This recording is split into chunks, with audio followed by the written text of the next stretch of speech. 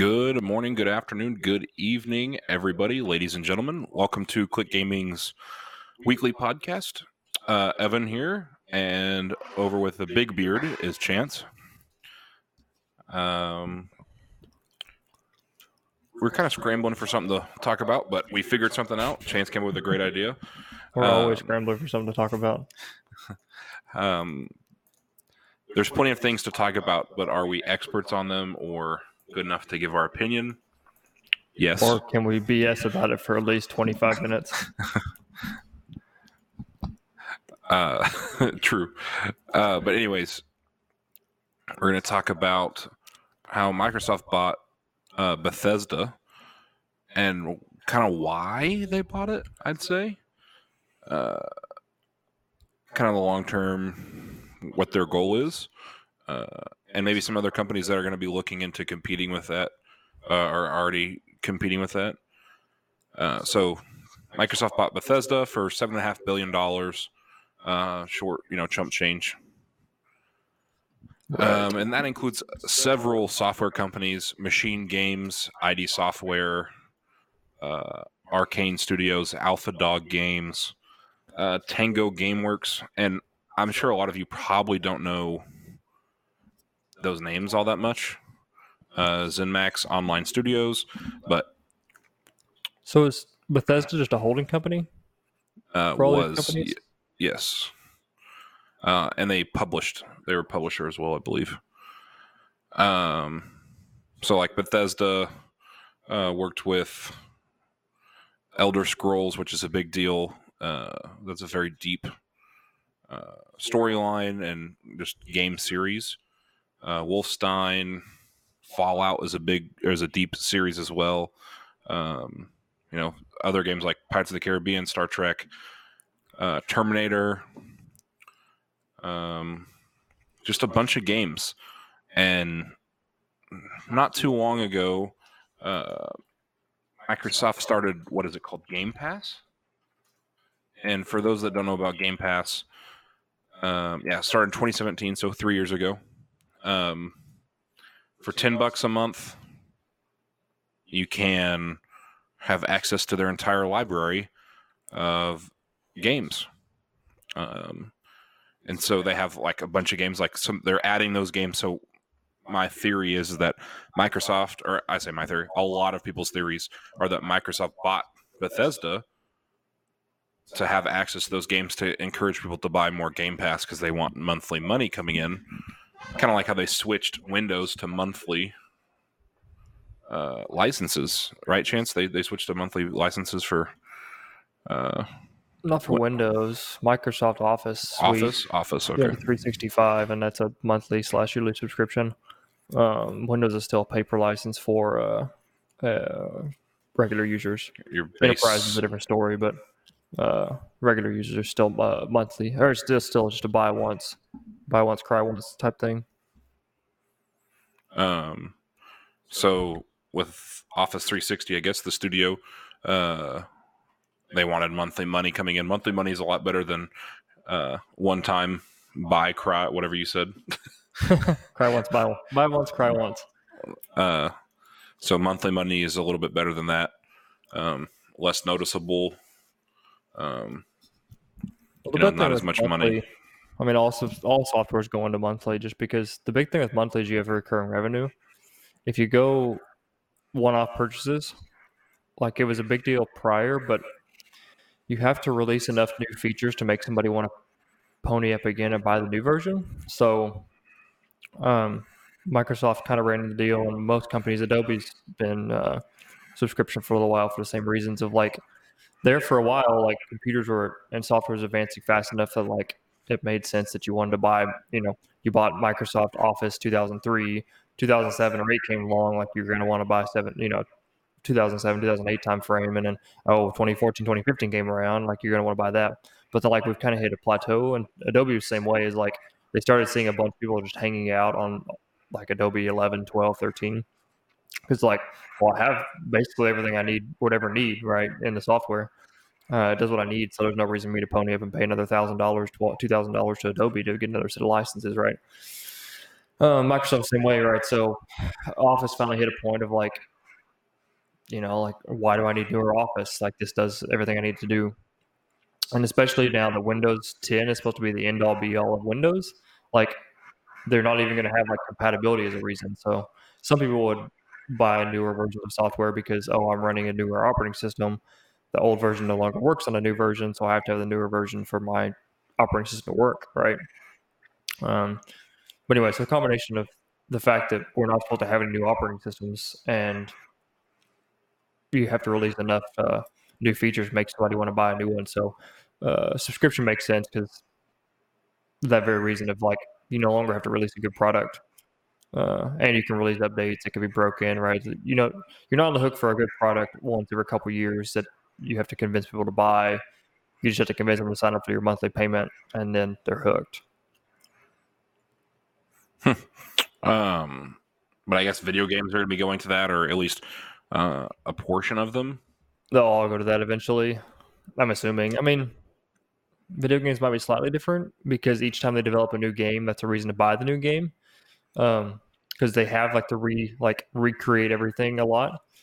I could see Call of Duty going to that because they kind of release a new Call of Duty every so often. So like it makes sense for that. But like your one-off games are probably going to still just be one-off purchases because like the new version of the new game, is the reason to buy the new game, right? You don't have the problem of like we have to release enough new features to make somebody want to buy the new version. It's just release a new game and it's completely new. But anything that hangs around for a while, probably go to that just because it's nice on their side.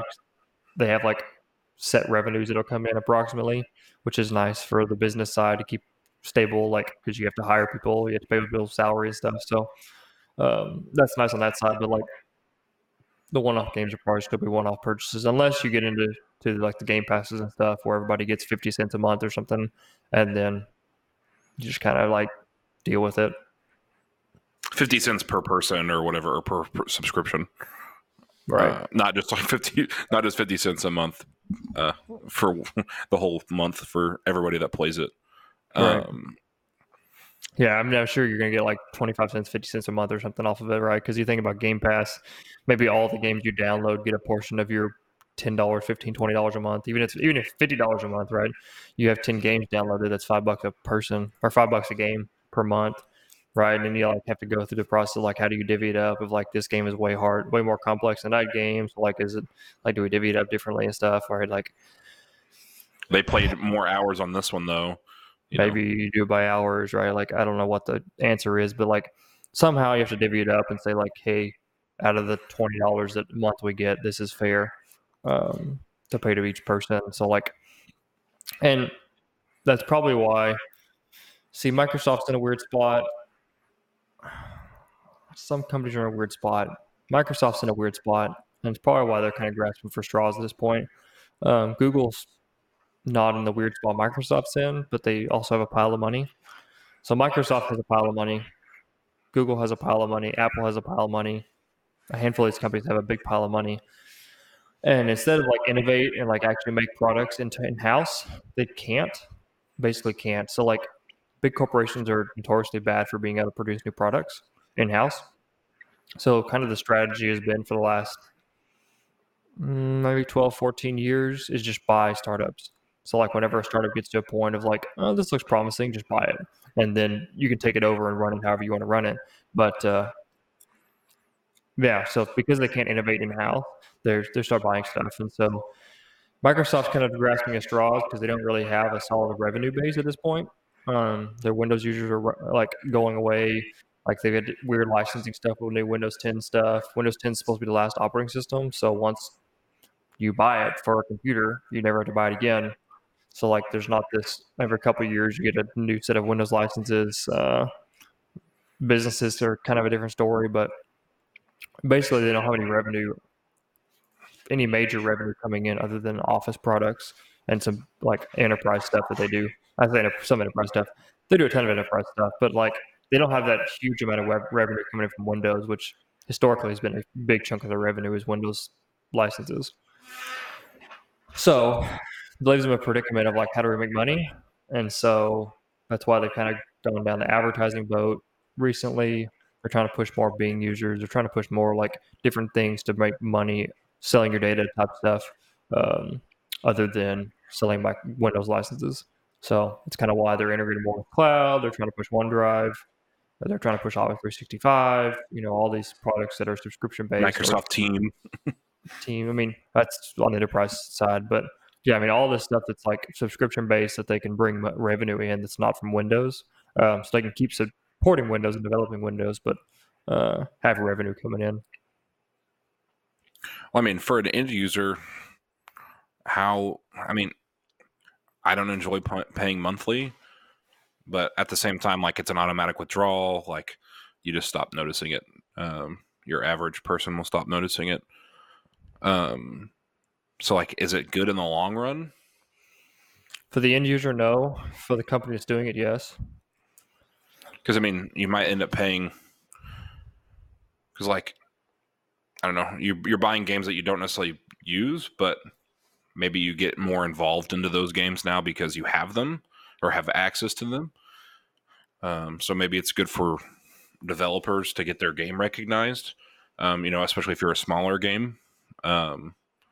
But if you're like a large AAA title, like there's not really a point. You're already discovered like clips and stuff, and like people having fun are going to grow your game more than being on a Xbox Game Pass. Yeah, and we'll see what wins. I mean, the convenience factor is definitely a big deal. So like, same way with Netflix, same way with Spotify, same way with all these other platforms. Tidal. Anyway, basically name a platform that gives you full access to a library of things. It comes down to convenience, right? It's like the big selling point is like you don't have to pony up big amounts of money and you don't have to make decisions. So like it takes away the decision of what game to buy, and it takes away the like, oh, I got to pony up $80, $100 for the game when I could just pay $15 monthly or whatever, right? So like it's definitely a convenience factor it adds in. I mean, I'm sure the subscription will win because like the convenience factor will outweigh like the negatives, but we'll see. Well, Amazon is starting to get into. I get emails all the time from Amazon saying, "Hey, try Amazon Gaming or Amazon Games." I don't even know if they have any good titles on there. I kind of just ignore it because I mainly just play Call of Duty. Right. I mean, it's just Prime Gaming is the right. Sorry. At this point, it's just everybody grasping for the next big thing, right? All these big companies that just have bukus of cash laying around, they're just trying to figure out what they can do to spend the money. Basically, it's like, hey, we have tens of billions of dollars to blow. What can we blow it on, right? So they have all these pet projects, and like they're just going to start trying stuff. Let's buy some companies. Let's freaking try new stuff. Like we got tens of billions of dollars to throw at stuff. Like let's throw it at the wall and see what sticks, right? Because what are they? Maybe they land on the next big thing, and they bring in hundreds of billions of dollars from it. They poured $10 billion in. They brought in $500 billion. So they're all just grasping at straws, trying to be the leading dog in the pack, right? They're trying to win that market share on all these emerging markets. And when you have that much cash, you can basically play the lottery on every market imaginable. It seems like Amazon. Let's see. And mainly looks like they're just doing like loot, like drops and stuff. Like, oh, you have Prime, so you get this exclusive skin kind of stuff. Doesn't look like there's any games really. But I mean, I wouldn't be surprised if Amazon does add games. I mean, they might have games. But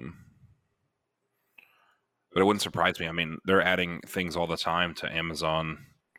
Amazon's problem is they don't really have a platform, right? They don't control a major gaming platform. So like, what do? Compete with Steam? Like they don't control a major gaming platform. Whereas Microsoft, Sony, Nintendo, these people that actually control a major gaming platform, they have a little different. I don't know. They're just in a much different situation than like somebody say Amazon is in, trying to do game libraries, because what are you going to do with the Amazon game library, right? What are you going to play that on?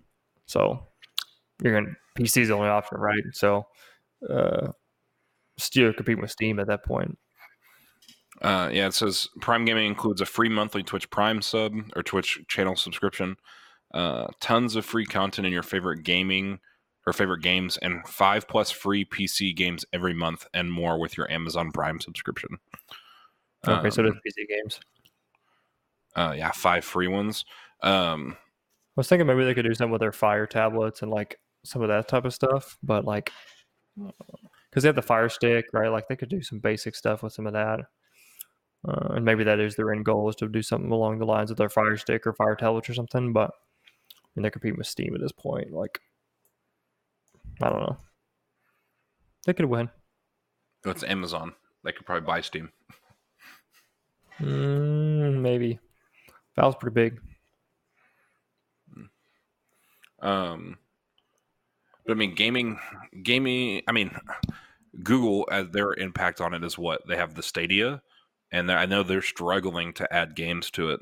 And I mean, Yeah, obviously, I Google's guess trying to push Stadia. Microsoft. I mean, of course, like I said, Microsoft is still struggling to add some games. A lot of their games they've added are old. You convince a freaking game development company that usually gets 20, 30, 50, $100 for a game to now get 50 cents a month per user. Yeah. Yeah, instead of selling a new $60 game every 2 years.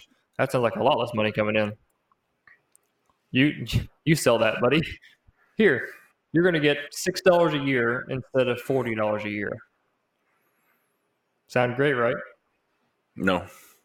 Cool. That's why they're having issues. That's why they're going to buy companies and like doing stuff in house to make it happen. Just because it's the same like the movie industry. They were hardcore against it until Netflix finally like they didn't have an option, right? Netflix won, so they didn't have an option, so they had to bow down to Netflix. But like same story. Like these game companies are gonna hold out as long as possible, and then once they finally lose, then they'll concede, or if they win, then they win, right? Well, how Netflix won, I guess, is kind of what you're saying, is how you're thinking the subscriptions will win, is eventually their library gets big enough that you're like, well, I'm just happy with my subscription. I'm not going to buy any more games. I'm not watching anything other than what's on Netflix, right? We eventually got to a point where like there was enough people that only watch Netflix stuff that like you had to be on Netflix, otherwise your stuff wasn't going to be watched. And so, I mean, there's still companies fighting it. Like there's still programs that go on and off Netflix and stuff, like as contracts come in and end, and like weird cable stuff that's historical stuff that's not gone yet. But like ultimately at this point, if your stuff's not on Netflix, I mean Hulu's kind of trying to help, but like basically if your stuff's not on Netflix, it's not getting watched. And so like they control the market. English is hard. Attention. They control the attention, right? They have the attention. Like, nobody else can get any of the attention because they control it. So, like, they won. So they can say, hey, do you want to be watched or not? We'll give you however much they pay somebody, right? Pennies on the dollar compared to what they were making. But you're getting the pennies on the dollar instead of zero. Or very, very, very few. So if libraries like game library subscriptions or whatever take off, it'll be the same story. I don't know if it'll ever take off in that fashion, just because there's so many different platforms. So like Netflix was platform agnostic, so it really helped out with Netflix taking off as like your phone, iPod, iPhone, tablet, computer, name a device, and it's got Netflix TV. on it, right? Yeah. Like name a device, got Netflix on it at this point, probably. Like your toaster, like God only knows what Netflix is installed on. So like they control it.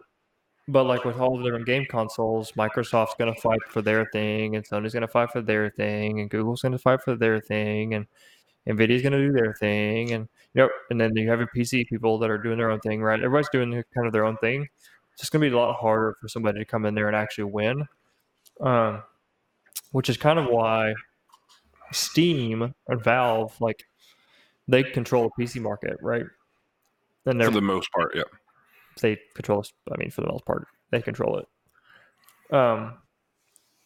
Everybody else that's not on Steam is just one-off companies that are big enough that they can tell Steam to hop in a lake and they'll be fine for now. But if somebody came out with something like, say, Steam or Valve come out with Steam 2.0 and that worked with Xboxes, PlayStations, and make up Nintendo, like Nintendo's never doing anything with anybody else, so never mind. Just stick with Xbox and PlayStation, right? Maybe Steam comes out with Xbox and PlayStation, and now Steam controls Xbox, PlayStation, and computer. Now Steam would be in a position to be like, all right, subscription, you're either on board or not. They could actually do that. But like with how split apart the market is, I don't know if it's ever going to happen until somebody comes in there with like a common game pass, common game library that you can do that with. Well, especially now with cross-platform, I wouldn't say it's more split. I mean, I'd say it's less split because you're having your Xbox people play with your PS4 or your PlayStation people, but at the same time, like, I'm going to play on what I'm comfortable with now.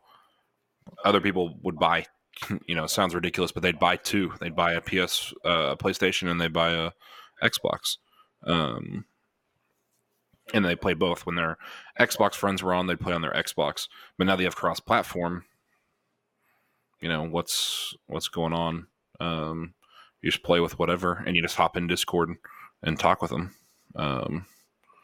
So I don't know where I was really going with that, but that split, like I said, I don't know if cross-platform helps or hurts that split.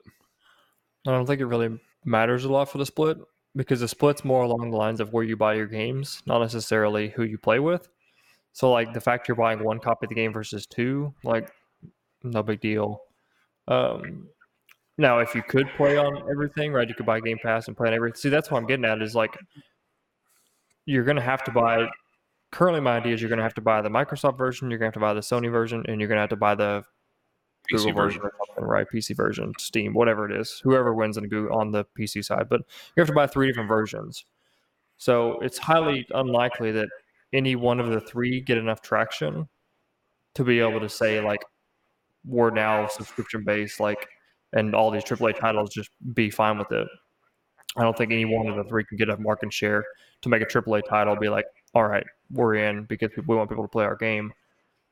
So, because I don't think they're going to, actually, because that gets back to the point of like Netflix gained enough traction that they could say like, you're either join the party or you're not. Like, you can hop on the boat or we're leaving. I don't think a single platform is going to be able to do that as long as they're segregated. So as long as Microsoft's fighting for Microsoft and Sony's fighting for Sony and whoever, Valve, Steam, whatever, is fighting for PC, I don't think you're ever going to get a common game library until you get somebody that comes in that works for all 3. But I don't know if you're going to be able to get somebody that works for all 3 because like Microsoft's going to fight for their stuff, right? So like your best bet, I guess now. I think it's so segregated that you're never going to get there, at least with how things are currently structured. I feel like you'd have to start on PC, get big enough, and then go to PlayStation, because PlayStation doesn't have a subscription based right now. Obviously, you couldn't go to Microsoft and say, "Hey, I want to offer you a subscription based, product," because they already have their own. So your best bet would be you just got to be big enough and have enough people following you that it makes sense for them to do it, right? Well, that's what I'm saying. You get big enough on PC and PlayStation, and then you go to Microsoft. Like, exactly. I feel like PlayStation is more likely to say yes because they don't have their own. Maybe. Does that make sense? Maybe, but they also may say yes and saying we'll only do it if you don't let Microsoft do it, right? Like that's been a thing historically of like, we'll be on board, but you can't get those guys on board, right? That's a historical thing that Microsoft and Sony have done to spite each other for the game consoles. So like, I don't think with the current market structure, like, it's going to happen. I think it's going to be a pipe dream, and Microsoft's going to pour a lot of money into it. It's never going to happen. The one caveat to that may be Stadia. So if Google can actually get people to play on Stadia, which it's got its flaws, it's good and bad. Like, they've got a lot of work to do to make it actually really a thing. But if they can ever make that happen to where it's good enough to play on Stadia and you don't need your own device, then they won the game, right? Because then you're never going to buy another PlayStation, Xbox, computer, anything. You're never going to buy another anything. You're just going to play on their streaming service, right? So, like that's the ultimate like trump card essentially is that Stadia takes over because then you're never going to buy another console. So that's the ultimate trump card to actually win the game library game is to win the freaking console game. And the only way to win the console game globally is something like Stadia.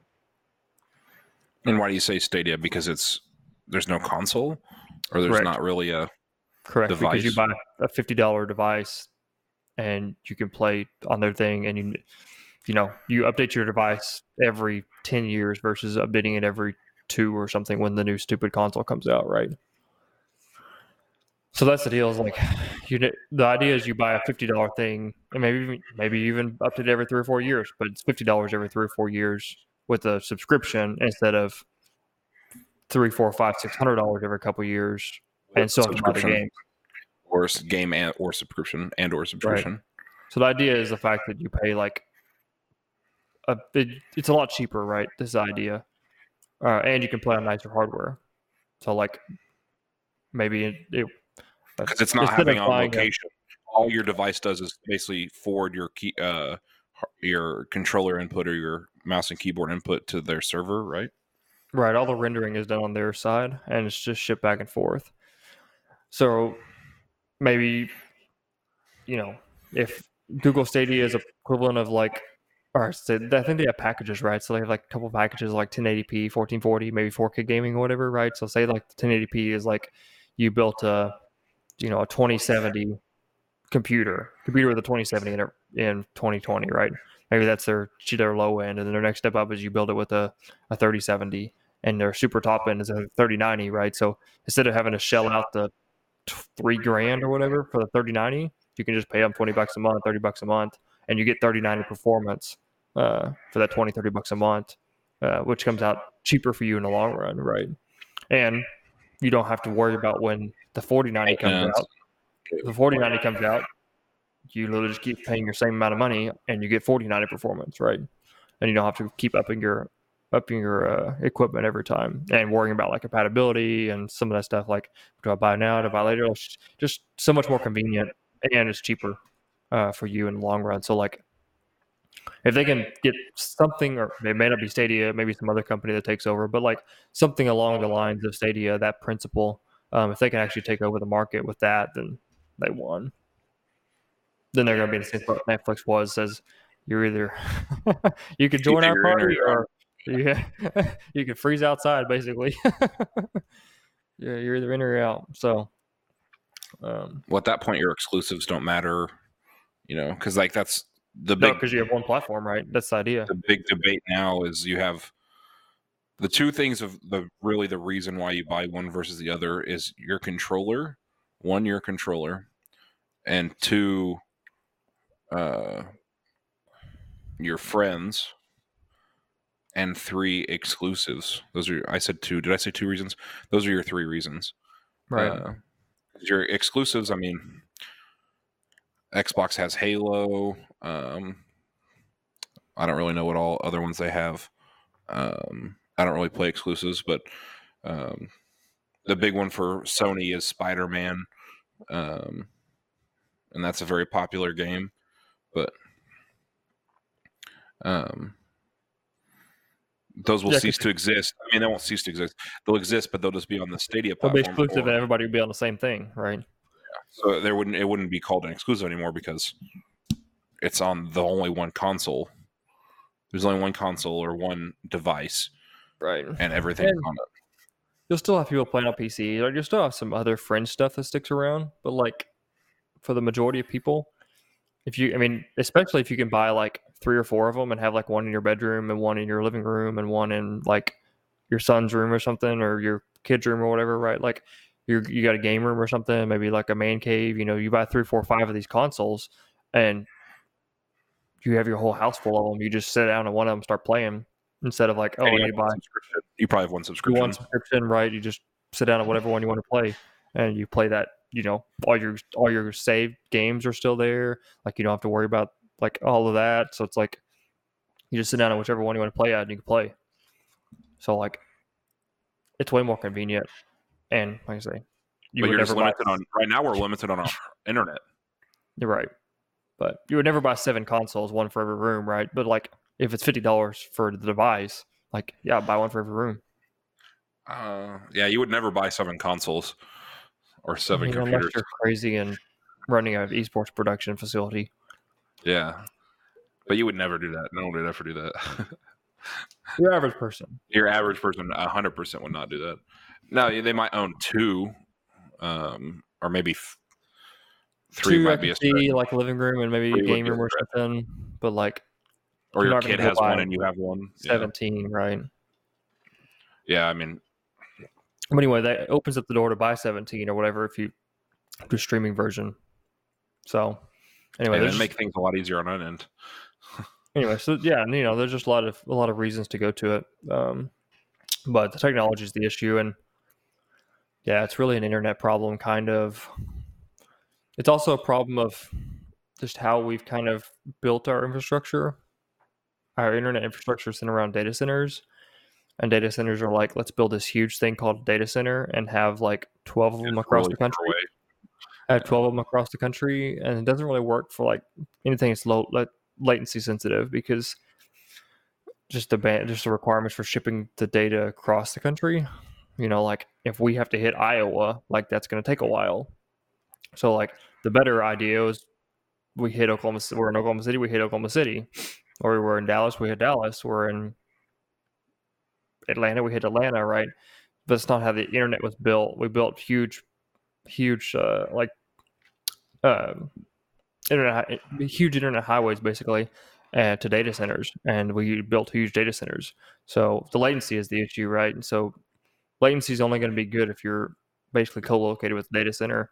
So just the way we've currently built the infrastructure, it's just not really set up for it.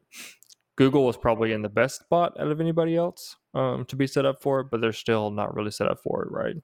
You basically need like on like every city, town, top 50 cities, every top 50, like the top 50 cities, like every city, dude, like every city and town need a data center in them. Basically, is where you're at with starting to do like Stadia type stuff.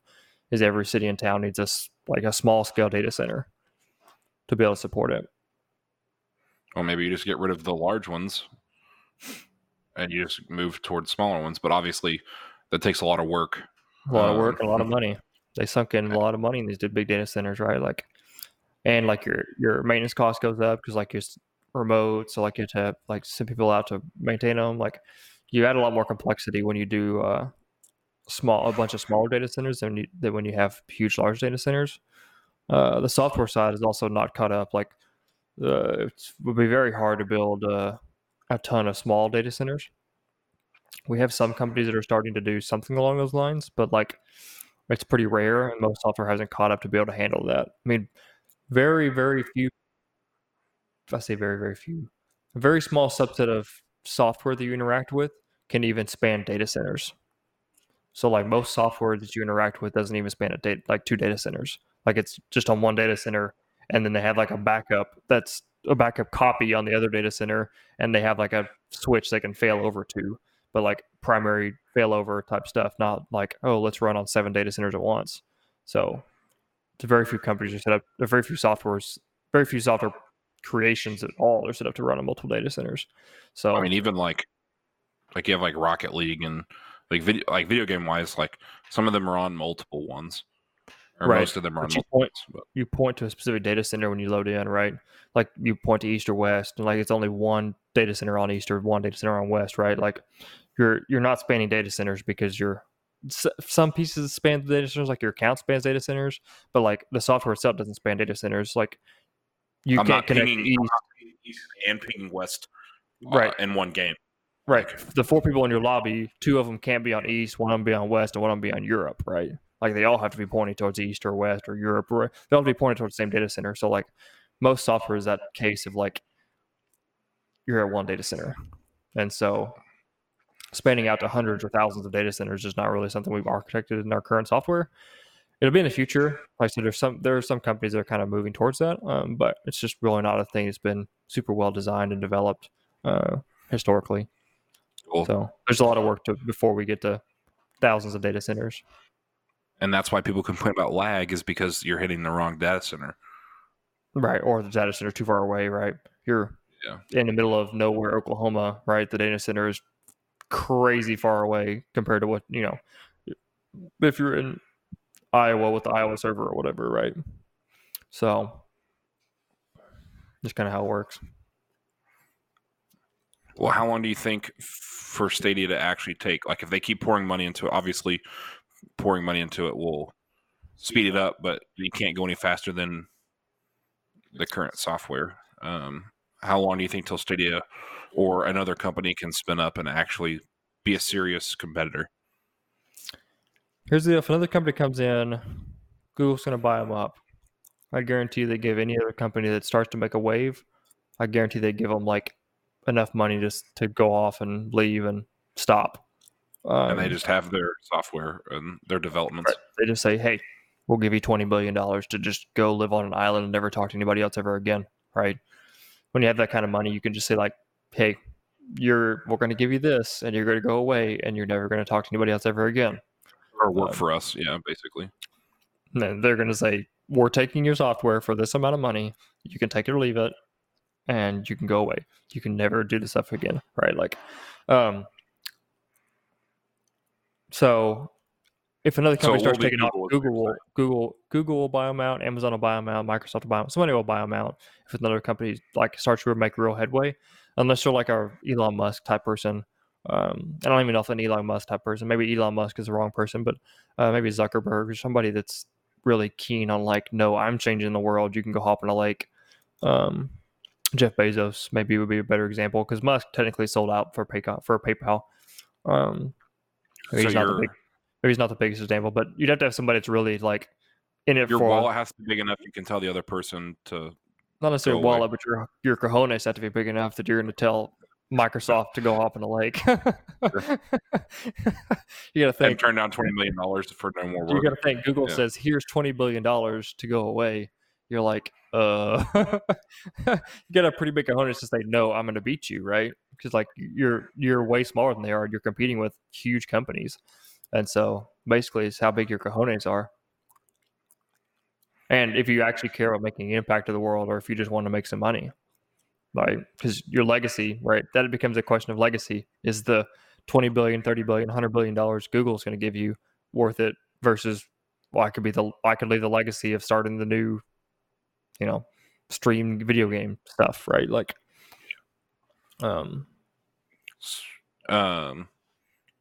so do you think 10 years?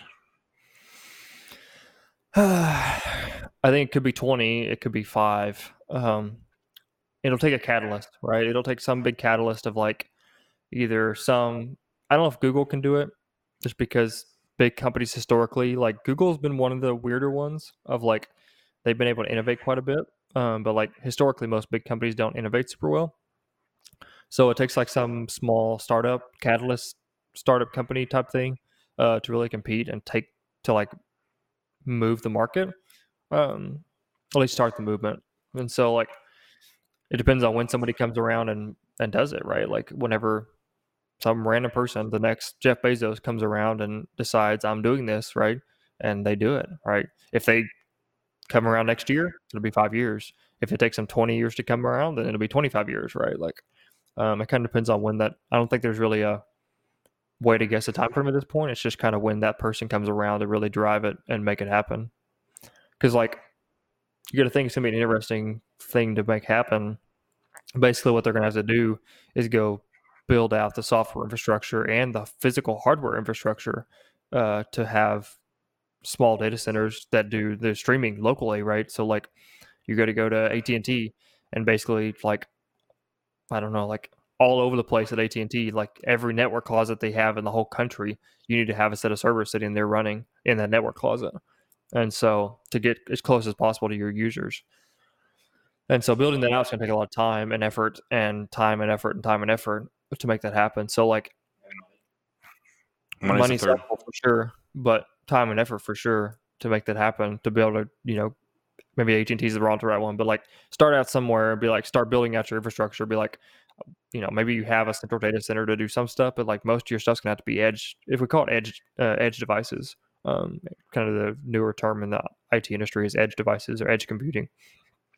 Basically, you're living on the edge of the network instead of the center of the network, and so that you have to deploy devices everywhere. Like in Oklahoma City alone, you're probably going to have 30, 40, 50 data centers just to handle Oklahoma City.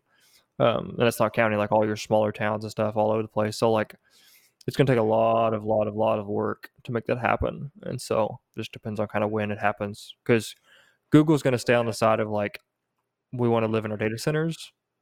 I don't know. I mean, I don't know what Google is doing, but like it would Typically they're not going to home be able to typically they're not going to be able to make it happen, just historically. So maybe they'll pull a rabbit out of the hat and make it happen, but no, I think it's going to be some startup somewhere that makes it happen, and they're going to just, like I say, have to go through the process of every freaking city setting up 20, 30, 40 quote-unquote tiny data centers to make it happen, to get the latency down far enough where it's usable. Well, I think a good average would be 8 to 9 years. And obviously I'm not as knowledgeable on like the type of technology it takes. But I think if they continue to pour money into it, 8 to 9 years is probably a decent time frame. Yeah. Maybe by then we'll take the Stadia, we like reverse engineer it or whatever, and then try to come out with their own to compete with it, and then they'll just get bought. Yeah.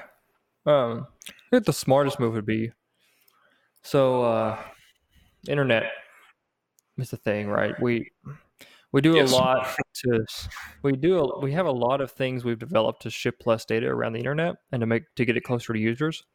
Typically those are called CDNs, or content delivery networks. A lot of times when you're hitting a website, most of the images, sometimes even like the JavaScript and CSS, HTML even sometimes, is cached on one of these CDNs. And so basically when you hit the website, you hit the closest local copy to you that you can. And basically what that boils down to is companies like Cloudflare and a few of the other bigger CDNs have servers everywhere, and people just pay them storage fees of like, hey, we want to host XYZ data on your servers, and we want to spread out, all over the globe. And then when somebody accesses your site, you hit the Oklahoma City version, right? If you're in Oklahoma City, you hit the Oklahoma City version. And so your latency is a lot slower and your load times are a lot quicker. So most big sites are like that. It's kind of a mess, but that's kind of how we do a lot of images. Images are the big thing because images are huge and expensive to ship around, but like videos, also a thing. Game libraries are a thing, game downloads. Basically anything that's very large is typically delivered by a content delivery network. And so there's just spread it all over the globe, right? They'll release it on the content delivery network and then basically open the floodgates up to people to access it on that content delivery network. So probably the most interesting way to deploy it is to have a content delivery network that you built out and then slowly start adding these gaming servers to your content delivery network. So like maybe you go build out 5 or 6 edge network content delivery networks in Oklahoma City and all these other cities. Maybe that's how you build out your initial like infrastructure for your data centers, to have like edge data centers actually close to the users. And then you come back after you've kind of got that infrastructure built out, and then you add in the rendering farms to handle the games. I don't know, just my 2 cents of like a good way to approach it without having to have just bukus of money and time. So you could start out with a content delivery network, which we've kind of already decided we kind of already have the technology to do it, and it's already been done a couple of times. So like that'd be a good way to start. And then once you already have kind of locations established and all the contracts in place with all the different ISPs and facilities and local building maintenance on the servers, all that fun stuff. Once you kind of get all that lined out, it's just another step to start adding in rendering computers, right? Rendering servers to be able to play the games. And then your next step is to really freaking push it and try to get people playing it. Because like if you could get, we've got AT&T fiber. If you get into Rack 59, you're talking 10, 12 milliseconds latency. Like that's a frame. That's plenty playable for most games. You know, like And most people. right. So like most people's like should be fine with a frame or two of latency. And so especially most of your casual stuff, especially like if you're playing Spider-Man or you're playing like Wii Bowling Among or Us. like Among Us, like most like probably 80, I don't know about 80% is a good, but maybe 80% of the time that people are playing games on consoles, it's probably fine for. Well, I mean, Among Us, like we normally play, like I average like 50 milliseconds of ping. Right. Like That's still Among Us servers. I'm talking about 10 to 12 milliseconds of latency on like you click a button on the mouse and the game reacts, right? Like talking about Stadia type stuff, right? So like well, I wonder what the average is on Parsec right now. Parsec, like on for what you're hitting. Like say we're hitting like 2 milliseconds. We're local, dude. It's like 2 milliseconds. Sorry, I didn't mean to interrupt you, but anyway, so that's the deal. Is you're gonna have to get down to that sub 1 frame, basically, of sub 13 milliseconds. You know, if we'll probably stick 60 FPS is pretty good, so we'll probably stick to 60 FPS for a while. So like, if you get to sub one frame for latency, like you're fine for most games. But especially if you add a convenience factor, like you know, maybe you're hardcore, like competitive people will stick out, but like most people will go to the freaking. If you never tell them, they'll never know. Some people will never know, right? But like, you know, Google Stadia stuff is upwards of 20, 30 milliseconds, 40 milliseconds, depending on what you're doing. That's 3, 4 frames, 5 frames. Like, you start noticing that, you know. So,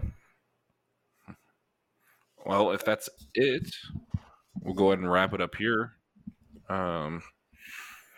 Actually, we got a lot more in depth on things that I didn't think we were going to talk about, but that's perfect. That's what we're here for. But anyways, point me in a direction I can talk for hours. This has been Click Gaming's weekly podcast. Thank you, Chance. And I'm Evan. Check out the links below. Like, subscribe. You know, hit us up on, like I said, the social medias, and give us a shout saying that you were interested in whatever we were talking about. On any pod. I'm not saying. I'm saying whatever any we of just talked about. Leave a comment. I'm saying any of them. If you're like, hey, I listened, like I enjoyed your podcast. Like, if you have ideas, give us hit us ideas up. too, because we literally spend 10 minutes before the podcast. Like, what do we want to talk about today? None of us know. That's why we're so scatterbrained. But we'll see you next week, scatterbrained too. So, anyways, thank you guys so much, and we'll catch you next time.